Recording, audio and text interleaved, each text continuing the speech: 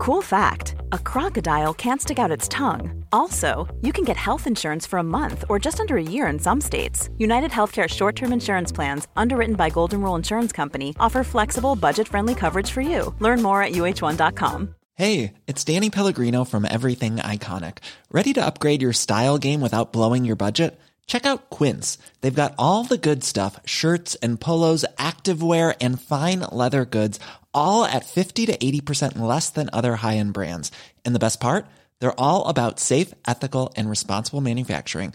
Get that luxury vibe without the luxury price tag. Hit up quince.com/upgrade for free shipping and 365-day returns on your next order. That's quince.com/upgrade.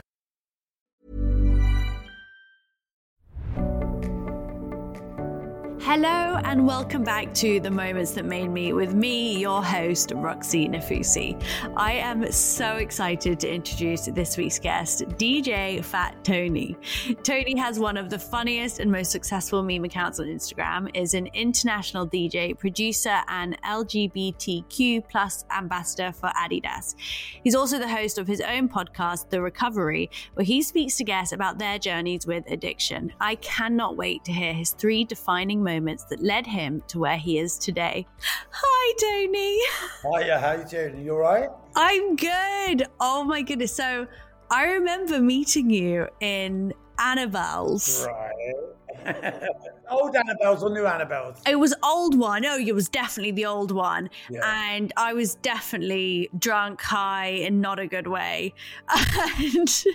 But it was good fun. And I haven't seen you in real life since, but have been avidly following your account. I mean, you're just making the nation laugh. How does that feel? Well, you know, Instagram kind of is real life. Do you get what I'm saying? To a certain extent, it's kind of, you know, we live in this world where we put everything on Instagram or on social media. So kind of everyone knows what you're doing and knows where you are and every hour of the day.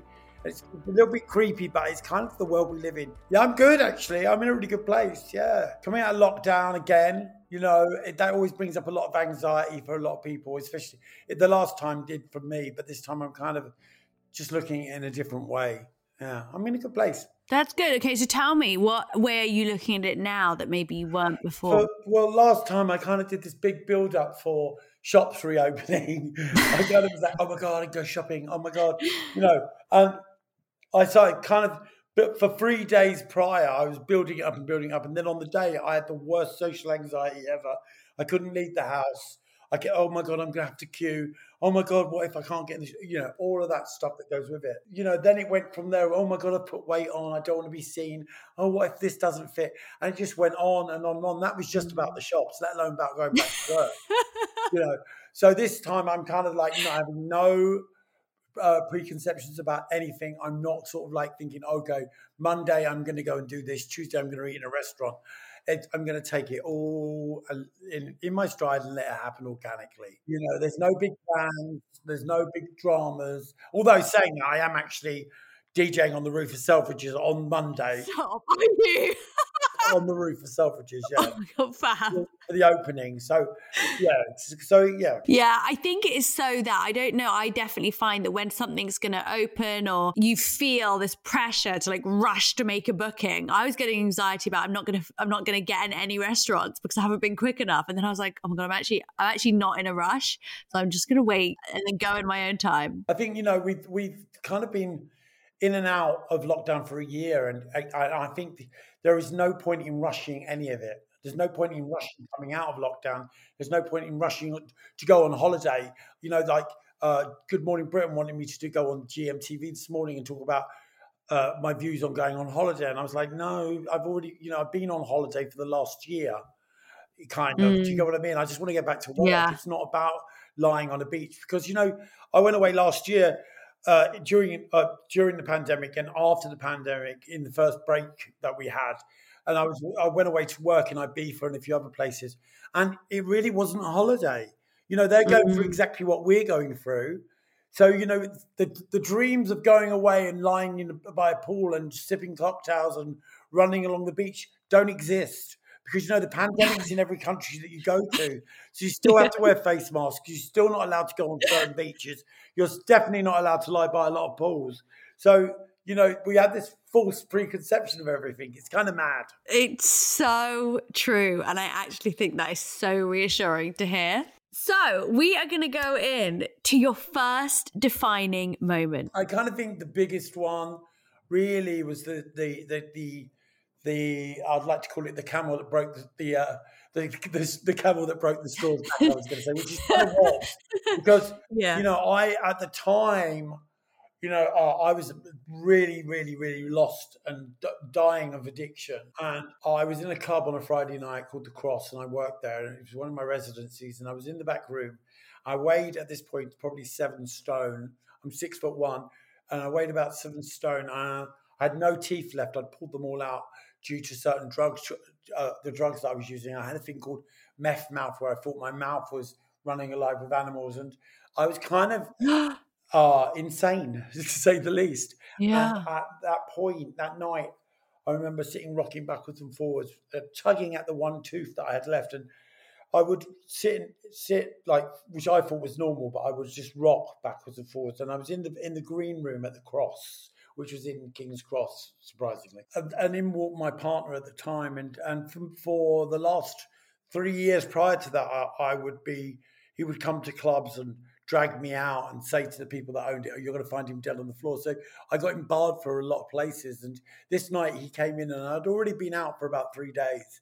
And he came in, and I remember turning around thinking, "Oh my God, what's he doing here?" I thought he was barred. And he came over and he put his hand on my shoulder. And instead of the usual, "Look at you, where have you been?" that kind of drama, it was like a gift from God. Because what happened was, he put his hand on my shoulder and said, "What happened to you?"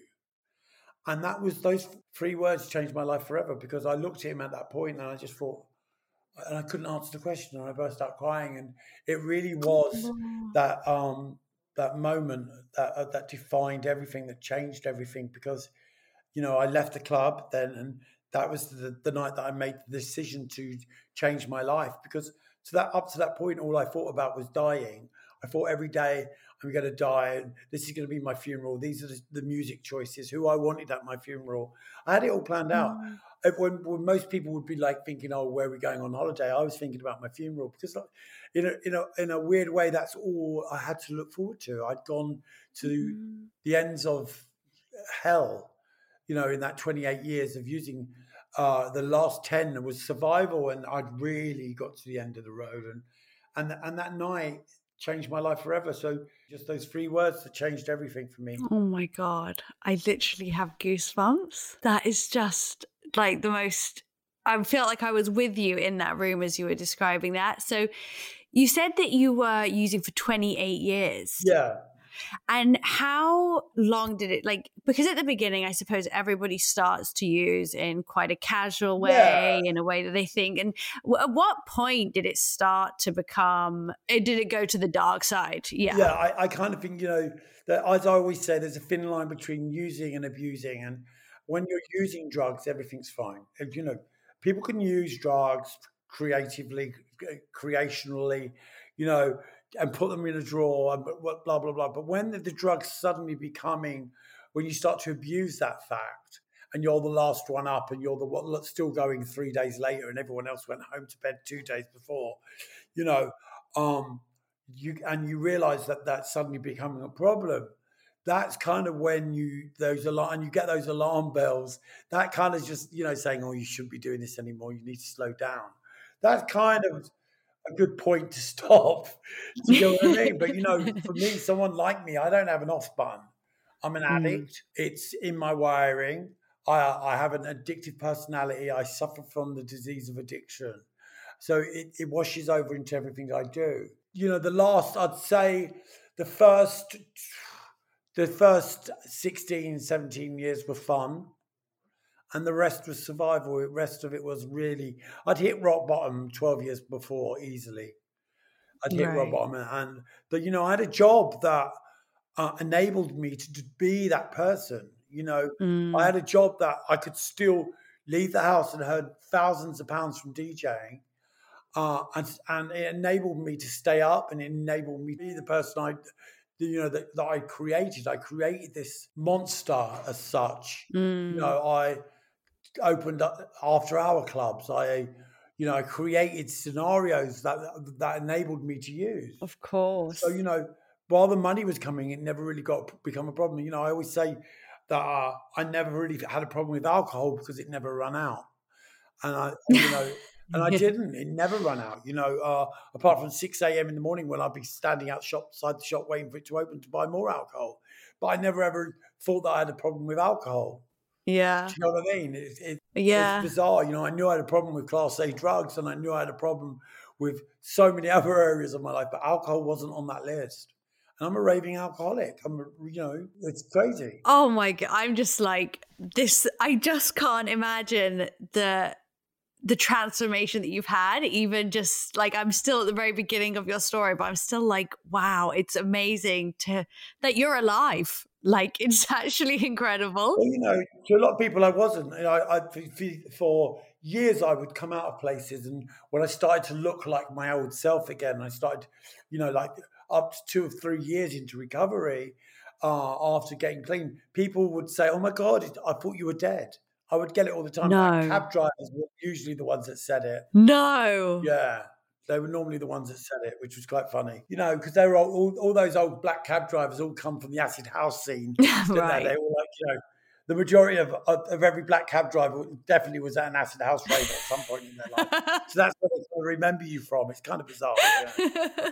So you have this incredible moment. The hand from God is literally on your shoulder. And then how long does it really take from that moment till you are completely clean? I'd say it didn't happen, but it definitely didn't happen overnight. But what happened was the seeds were planted and the process started. That was it. And on the Monday, it was the Friday night. The Monday I went to see my GP. He suggested that I go to a drug drop-in centre, which I went to in City Road.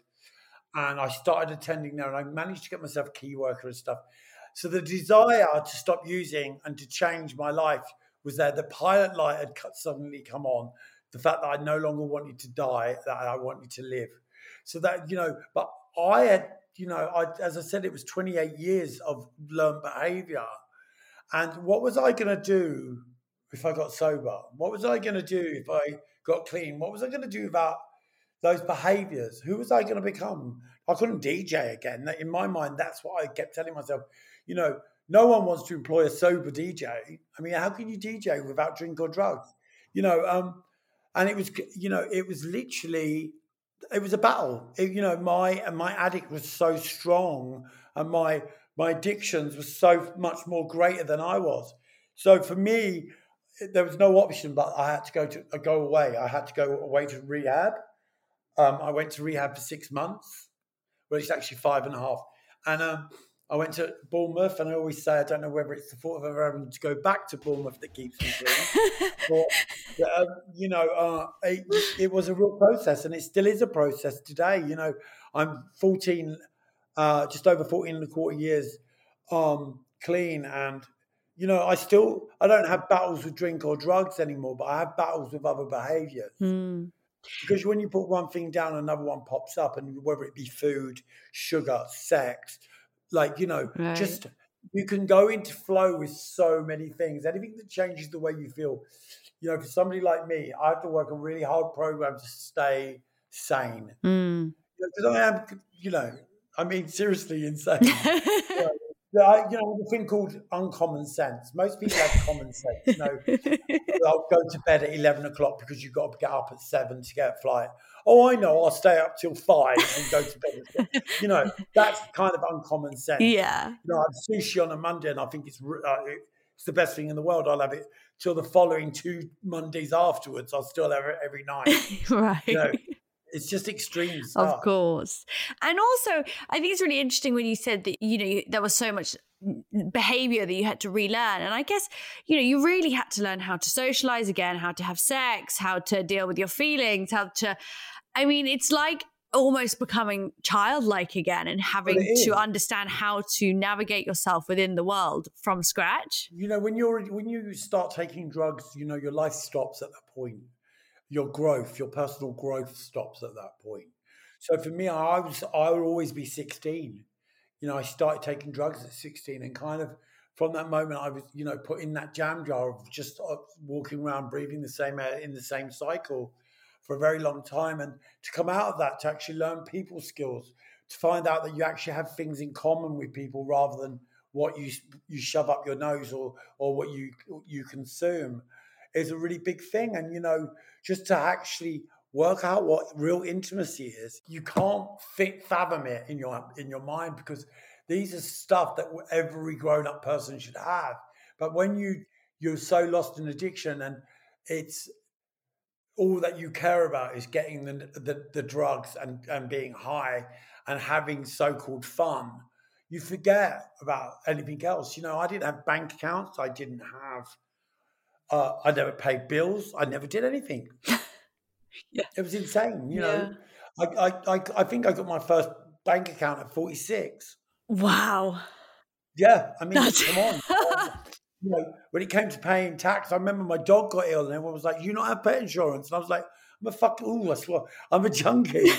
Why would I have pet insurance? Do you know what I mean? It's like, oh yeah, hang on, let me put that money aside to pay for the dog's insurance. Get real. Come on, it doesn't work that way. Totally. So, Tony, what is the best thing about being sober? Oh, where do you start? Freedom. Freedom is the best thing about being sober. Being clean and sober. I have freedom. I can go and be and see and do whatever I want in a productive and in a positive way. Because, before I couldn't do anything. I was a prisoner. And today I have complete freedom. I can hold my head up high. I know that no one's up I don't need to look over my shoulder anymore. I live in a world where everything is above board and is transparent. I don't have those secrets anymore, because secrets kill. And, I have self-love today, which is amazing, which means I love myself, therefore I can love someone else. Yeah. Oh, and I never love had that before. I never had that before. All I had was self-destruction. Of course. And so all I wanted to do was destroy not only myself, but everyone else around me. So, but that's not the case today. And that comes from recovery. That comes from work. That comes from being okay with who you are and being in self and actually being in the moment. I'm no longer thinking, I would be somewhere, at a party, but I wasn't at that party because I was already at the next party or at someone's house afterwards in my mind thinking where I can get this from and where I can get that from. I can meet people today and not wonder what they've got in their wallet that I can have. Yeah. Because that's the way it was. And today it's amazing. There's so many amazing things about recovery. There really is. It's just life is incredible. I love that so much. It's so inspiring. And for anybody listening, because I think there are a lot of people listening that are, and I used to speak about this all the time, where people kind of think, okay, well, they literally will think, well, I wasn't on heroin, I wasn't 7 stone, I wasn't in the gutter. Yeah. So then that must mean I'm all right. I'm not an addict.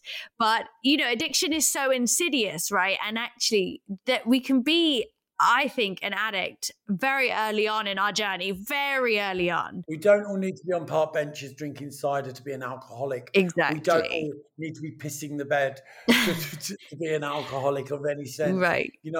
We all have these problems, and it's I was born with the disease of addiction. It's hereditary. My grandfather was an alcoholic. My dad had alcohol problems. But addiction is rife through my whole family. So it's definitely a generic thing with us. But when we judge ourselves by other people's actions, we've got a problem. Full stop. Do you know what I mean? If I think, oh well, I'm not as bad as that, so I'll carry on doing this. Yeah. We justify it. And the moment we start justifying anything, we know we've got a problem. Exactly. I love that. I mean? And I just think that we're really good at deflecting. Oh, okay, well, I'm not that bad after all. Look at the state of him. Yeah. It's so true. And that was the kind of way it was. My friends used to do it to me and I used to do it to my friends. And, I just think, oh my God, I'm bad, but not that bad. Because we're really, really good at taking other people's inventories, but not our own. Totally. And I really think that the minute we start taking our own inventory is the minute that we can ask for help. If you don't open your mouth, you don't get fed. And the minute that you get to that point where you think, okay, I've got a problem, I need to tell someone. Yeah, It's true as soon as you think it. 100%. You know, you don't need to be waiting to be on the park bench drinking cider. You don't need to be waiting till you've lost your house or all your teeth or the person that you love most or any of that stuff. You know, the minute we start losing stuff is the minute that we really need to start gaining stuff. I love that. And that's knowledge and that's love and asking for help. You know, it's one of the biggest things you'll ever do is open your mouth and actually say, I'm an addict, I am an alcoholic, I need help. Because none of us ever want to admit it, that we've gone that far. Yeah. Oh, absolutely. It's so hard to admit. And also there's something almost, you know, like we say, how important it is not to have to wait till that point of the park bench, because before then, I mean, I remember when I went to NA when I was 22, and I definitely had a problem then, but I didn't actually give up until I was for another 6 years. But I had a problem then, but I was so embarrassed to say I had a problem because I was like, well, but I'm not losing anything. I haven't lost any money. I can afford it. I'm not as bad as that person. So there was almost like a kind of, I went into NA and saw all these people and thought, well, I'm not that bad.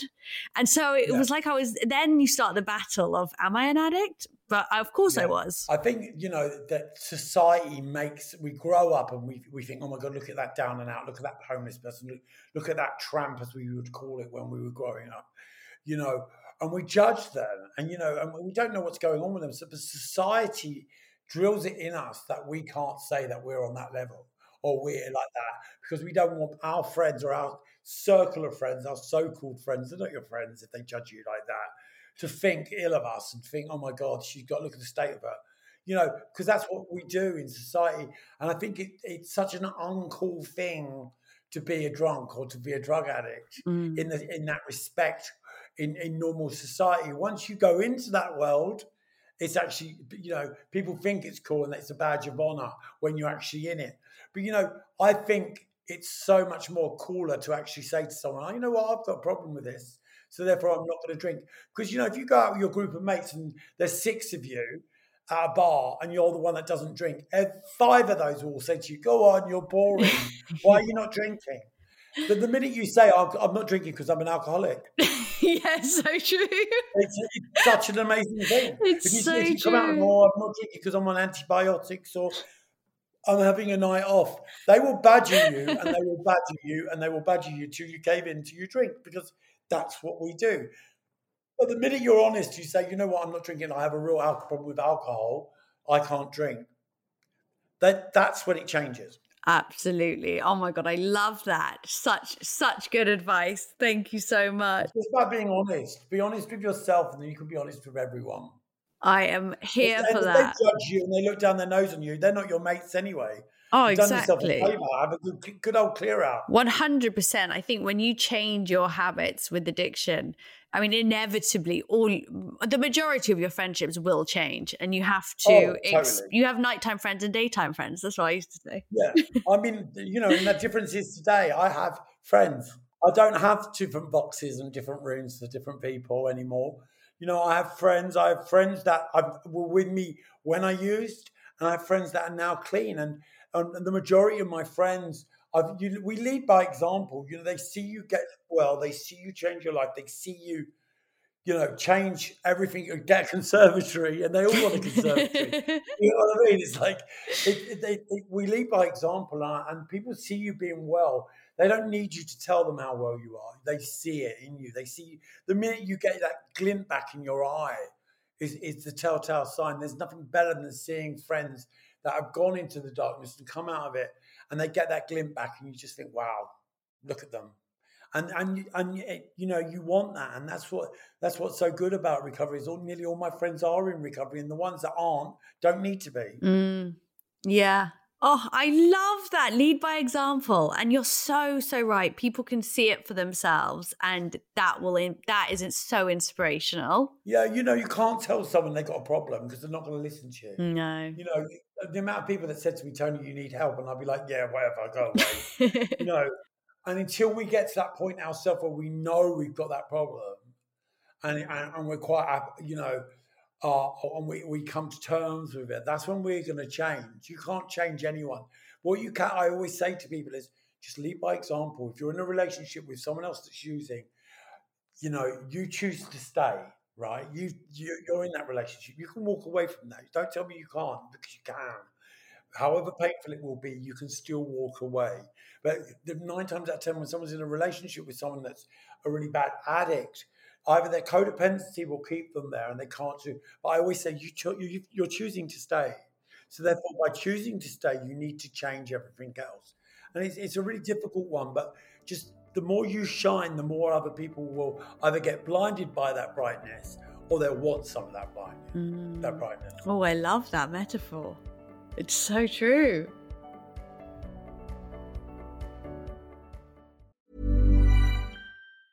Even when we're on a budget, we still deserve nice things. Quince is a place to scoop up stunning high-end goods for 50 to 80% less than similar brands. They have buttery soft cashmere sweaters starting at $50, luxurious Italian leather bags, and so much more. Plus, Quince only works with factories that use safe, ethical, and responsible manufacturing. Get the high-end goods you'll love without the high price tag with Quince. Go to quince.com/style for free shipping and 365-day returns. There's never been a faster or easier way to start your weight loss journey than with PlushCare. PlushCare accepts most insurance plans and gives you online access to board-certified physicians who can prescribe FDA-approved weight loss medications like Wegovy and Zepbound for those who qualify. Take charge of your health and speak with a board-certified physician about a weight loss plan that's right for you. Get started today at plushcare.com/weight-loss. That's plushcare.com/weight-loss. plushcare.com/weight-loss. Hey, Dave. Yeah, Randy. Since we founded Bombas, we've always said our socks, underwear, and T-shirts are super soft. Any new ideas? Maybe sublimely soft. Or disgustingly cozy. Wait, what? I got it. Bombas. Absurdly comfortable essentials for yourself and for those facing homelessness. Because one purchased equals one donated. Wow, did we just write an ad?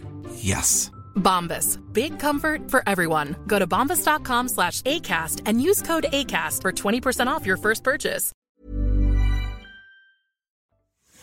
Hi, I'm Vernon Kay. And I'm Holly Mackay. And we're here to tell you about our brand new podcast, Parenting Past the Pandemic, brought to you by Aviva. Yes, we're going to be delving into a whole heap of parenting topics, from the generational gap to online safety. And some of the big topics which have come up through the pandemic, such as helping to manage our kids' anxieties and how we can affect the world they'll grow into. Parenting Past the Pandemic. Find it wherever you found this podcast.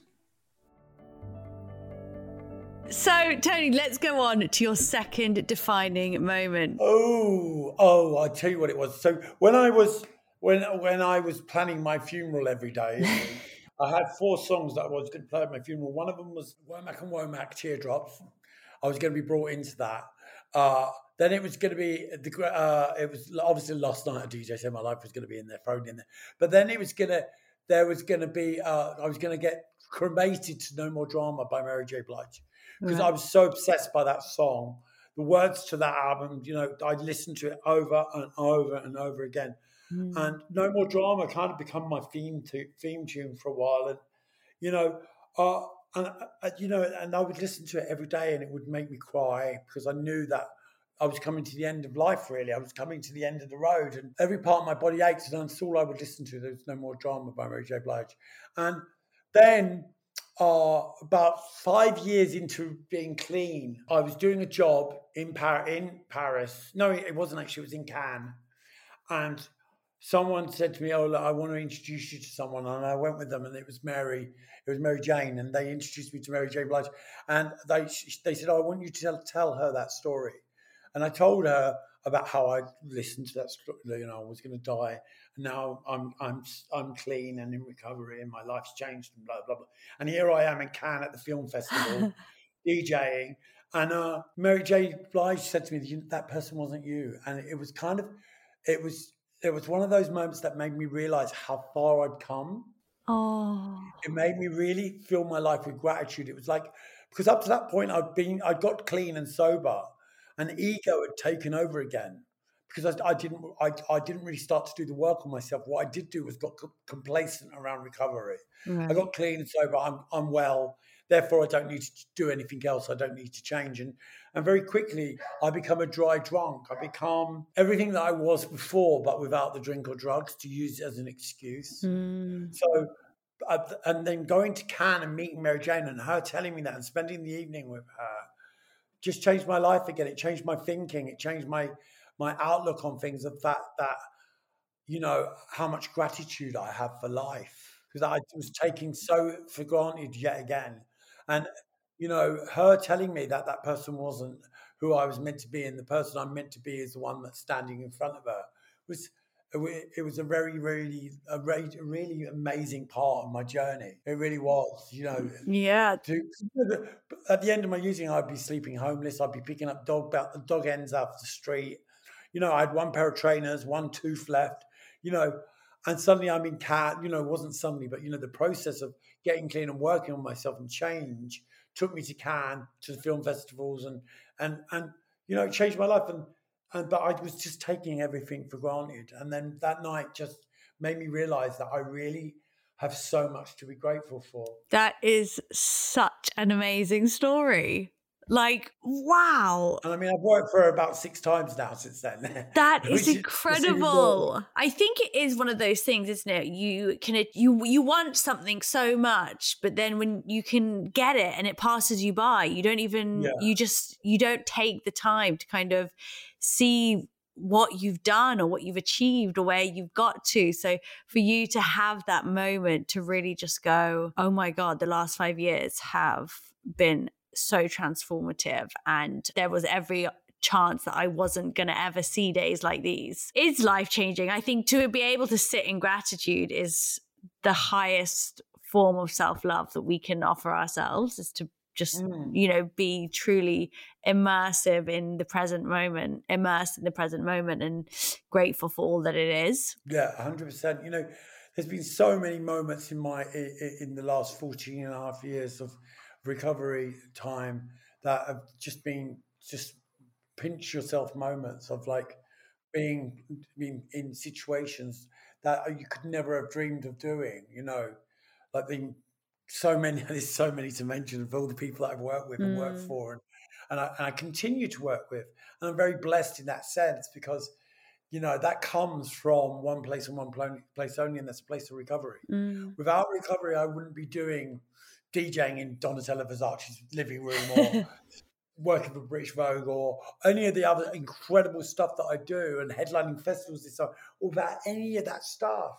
None of that would exist without recovery. No. We would not, I would have been dead so long ago. And that's why I'm so full of gratitude today, because I can wake up and make the most of a day. Do you get what I mean? I've been given that chance again, and it's incredible. And also you can actually experience it, because if you had have DJed at Donatella Versace's living room and you were still high, you wouldn't have even been able to be in that moment or had the experience. I would have probably ended up in the police cell for trying to steal all the stuff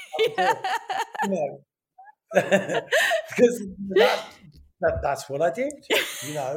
That's what I did. That's who I was. And, today it's about being in the moment. It's about being present, and it's about doing the best job that I can in life. Not just about DJing, just but in life and in general. Yeah, absolutely. And when you say that, you'd got complacent with sort of some of the work, and I talk a lot in what I do about inner work, what does that look like for you? Getting complacent. Yeah. Getting comfortable. Yeah. Nothing good ever comes from being comfortable. The minute that you get comfortable within anything is the minute that you become lazy, you take your foot off the gas, you stop moving forward.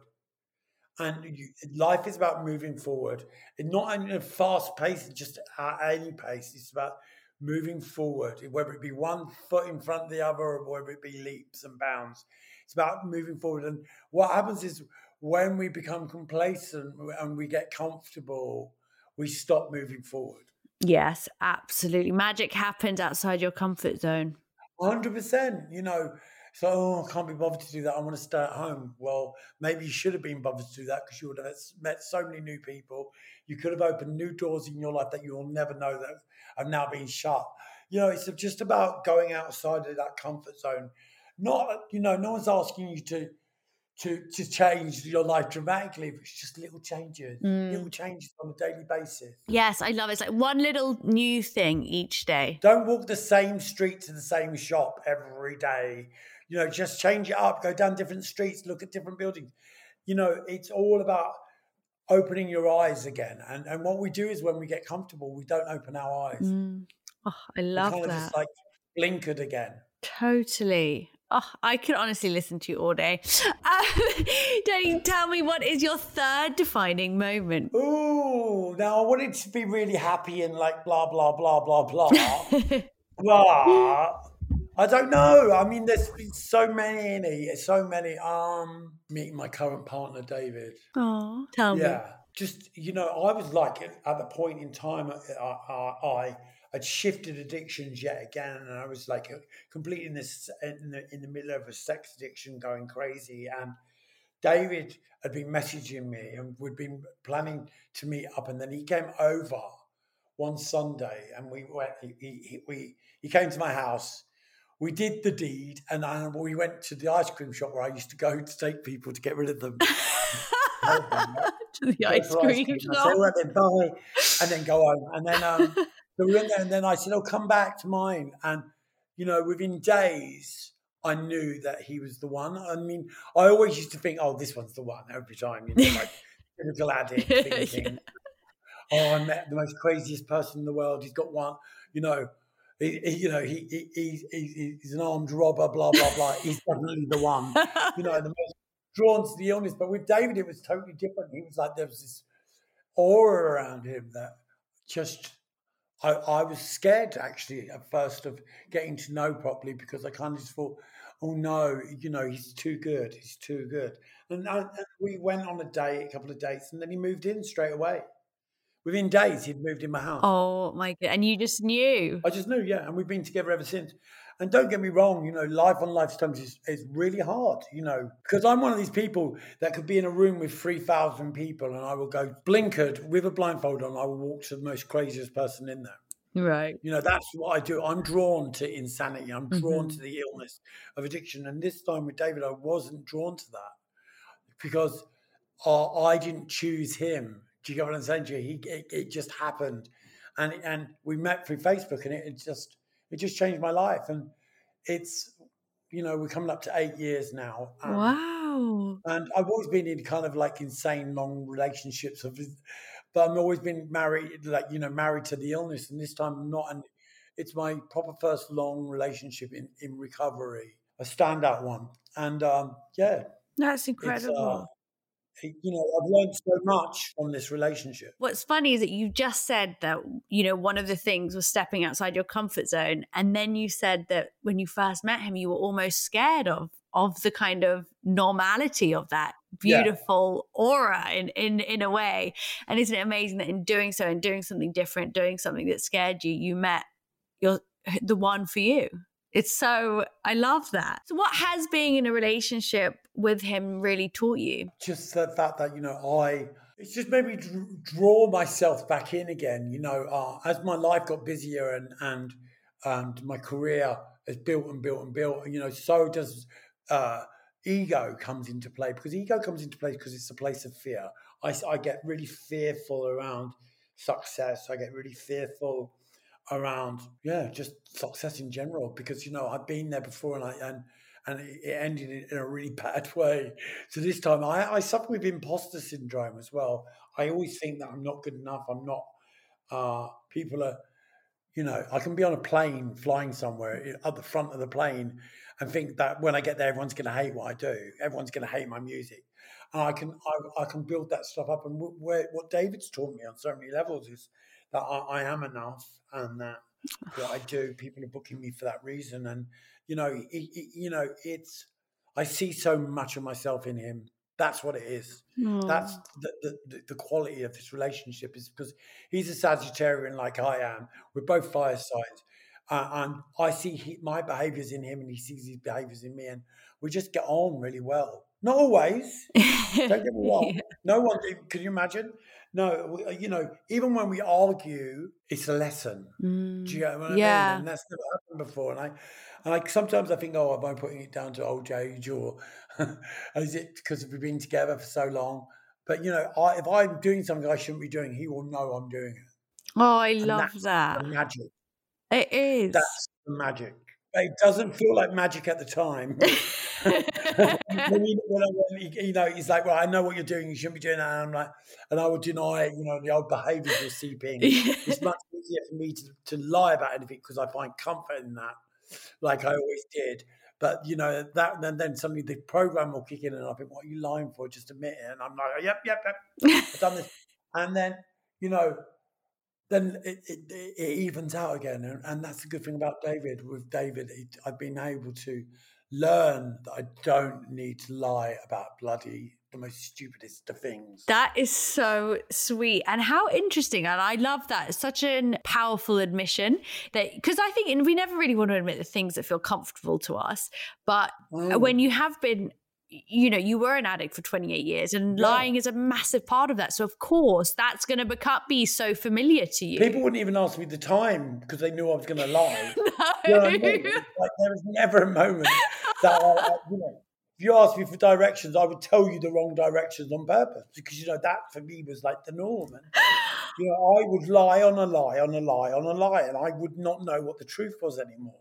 And it's really difficult because I'm writing an autobiography at the moment, and it's just been so difficult remembering the truth because my truth is not the truth. Right, of course. Other people's truths are the truth. You know, when you're telling a story, we tell the story as to be the best part, to show us in the best light. And that's not necessarily the truth. Of course. So while writing this book, I've had to get so many other people to give their opinion on certain stories, because my story are not the facts. What a great thing to admit, though. Other people's stories on me and how they see it. It's been very, very interesting, very eye-opening. Yeah. Have there been any moments where you're like, what? Yeah, the whole book. Like literally, like the whole book. You know, there's loads of it. You know, it's like people say it, I'm like, that didn't happen like that. And then someone else will tell me exactly the same story, and I'm like, well, that's not how I saw it. And how interesting. It's quite remarkable, and you know, the book's gonna be out next year, which is incredible. Oh, I can't wait to read it! Congratulations! A really major, and I mean big publishers, which is incredible in itself. I mean, they gave us a really good deal, and I'm very, very blessed, very, very blessed that someone's taken the time to actually think, okay, we really want to invest in this. Oh, I'm so happy for you. Amazing. Yeah. Oh, congratulations. Oh my God, you have been such fun to talk to, and you share so much wisdom, and you inspire so many. And I just want to say, firstly, thank you so much for coming on. Welcome. And if you had any advice for anyone suffering from any kind of addiction, what would it be? Ask for help. Open your mouth. Tell your friends. And if they are your friends, they will help you. If they're not your friends, then you know they're not. You know, if you're going to judge, just open your mouth and don't be afraid to say that you've got a problem. Whether it be the smallest problem, as I said before, you don't need to end up on a park bench before you realise it's a problem. And you know, and I don't mean a physical park bench. I mean, you know, a virtual park bench in your mind, because we all hit rock bottom in so many different ways. And I would say, you know, if you have got a problem, just open your mouth, because you don't get fed, and that's it. It's as simple as that. Yeah.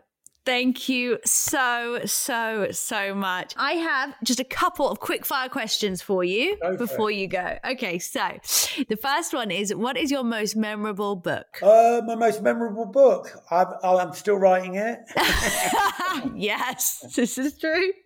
That's a good answer. Your favourite quote? My favourite quote? Oh, what would be my favourite quote? Oh, it would have to be an Oscar Wilde one, or drama one. Do you know what I mean? Or oh, Boy George. I'd rather have a cup of tea than sex. Oh yeah, I love that. That's a good one. I'm with him on that. Your most influential mentor? Oh, okay. So my most influential mentor, I would actually say George again, you know, because I grew up with him and I kind of just been around him for so much of my life. And, you know, there's so many aspects to him that are qualities that people don't see. And it's just, yeah, him. And I'd give Elton a go on that as well. I think Elton John is another one that, you know, has so many incredible qualities that you can only learn from. Your go-to feel-good film? Oh, it would be White Chicks. I've never seen that. Haven't you ever seen it? No, I think I need to. It's funny. It's a proper like old school comedy, yeah, right, isn't it? Hilarious. Easy, yeah. That and The Colour Purple is always a good one as well, I always think. Do you know what I mean? Okay, adding it to my list. A moment where you felt most proud? Getting the book deal this year, I think. And I also you know what? I have so many moments of feeling proud, whether it be someone I'm working with, a kid who's just coming to out of treatment and wants a new way of life, and I help them go on that ladder of recovery. Those are proud moments. They're not the big achievements. I mean, I have so many amazing achievements, but I think watching someone get the glint back in their eye of life, that's the biggest, proudest moment for me. Oh my God, I actually just got goosebumps. Watching someone get the glint back in their eyes. Oh my God. A song that cheers you up. A song that cheers me up. George Michael, Freedom. Yes. Top tip for dealing with stress. Breathe. And I mean, just learn to breathe. Literally, honestly, I'm 55 and I've just, like the last 4 months, I've learned how to breathe properly. You know, at least stop and breathe from your stomach and not from your chest. And just breathe and literally just take in the moment and just think, okay, I can do this. You know, self-affirmation is a really good thing as well for stress. And the last question is the first person you called to share good news. Oh, David, 100%. David, Angel, Kate, George, and my mum.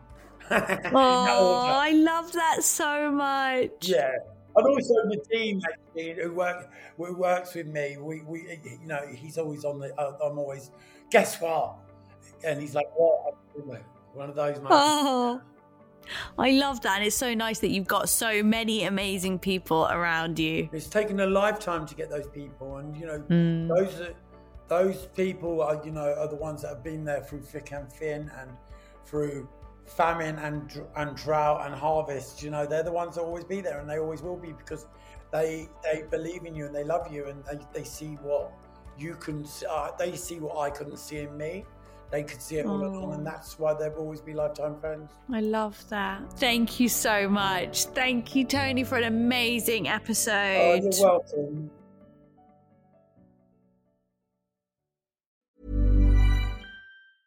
Ever catch yourself eating the same flavorless dinner 3 days in a row? Dreaming of something better? Well, HelloFresh is your guilt-free dream come true, baby. It's me, Keke Palmer. Let's wake up those taste buds with hot, juicy pecan-crusted chicken or garlic butter shrimp scampi. Hello Fresh. Stop dreaming of all the delicious possibilities and dig in at HelloFresh.com. Let's get this dinner party started.